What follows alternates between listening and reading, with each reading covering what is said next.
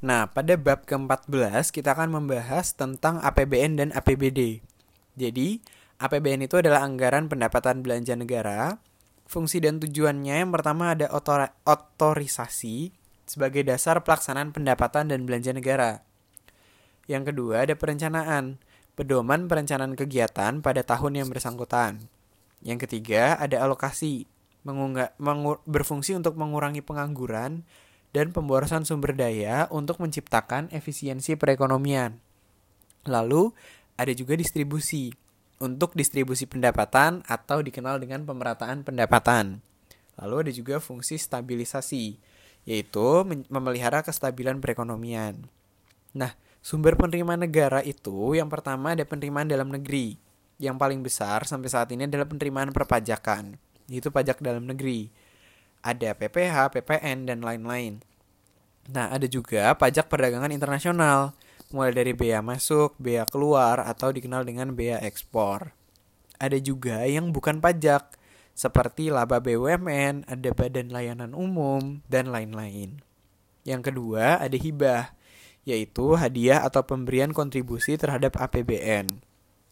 Nah, jenis belanja negara yang pertama itu ada belanja pemerintah pusat, yaitu pengeluaran rutin. Rutin dikeluarkan setiap tahun seperti gaji pegawai, belanja barang, serta subsidi daerah otonom. Nah, ada juga pengeluaran pembangunan. Dia tidak rutin setiap tahun, tergantung apa yang dibutuhin. Contohnya pembangunan infrastruktur. Nah, kalau belanja pemerintah daerah itu ada dua. Yang pertama, dana alokasi umum, yaitu bantuan yang digunakan sesuai prioritas pembangunan daerah. Serta dana alokasi khusus, yaitu bantuan untuk pembangunan dengan sasaran sesuai ketetapan pemerintah pusat. Nah, kalau APBN itu surplus berarti negaranya untung, tapi kalau defisit berarti negaranya rugi, kayak gitu.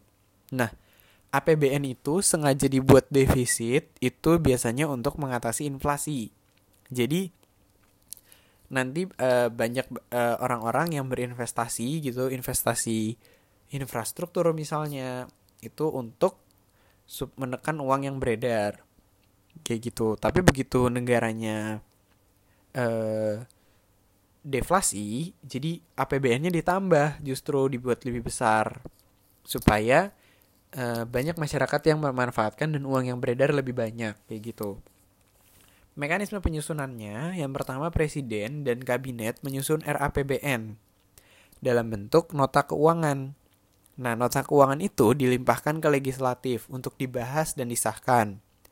Jika sah, akan menjadi APBN. Jika ditolak, maka pemerintah menggunakan APBN tahun sebelumnya. Pengaruh APBN yang pertama menjaga stabilitas perekonomian, lalu mengurangi kemiskinan dan meningkatkan kesejahteraan rakyat. Habis itu menjaga stabilitas dan percepatan pembangunan ekonomi. Lalu bisa juga menanggulangi dampak bencana alam, konflik, dan wabah penyakit, serta memberikan subsidi untuk meningkatkan perekonomian. Nah, ada juga anggaran pendapatan dan belanja daerah atau APBD. Sumbernya pajak dan retribusi daerah, ada laba BUMD, dan dana transfer daerah dalam bentuk DAK atau DAU. Mekanisme penyusunannya juga sama, ditetapkan dengan perda maksimal 1 bulan setelah penetapan APBN. Pemerintah daerah membentuk RAPBD dalam bentuk nota keuangan. Lalu diserahkan kepada DPRD dan disahkan jadi APBD. Kalau ditolak juga sama, menggunakan APBD tahun sebelumnya.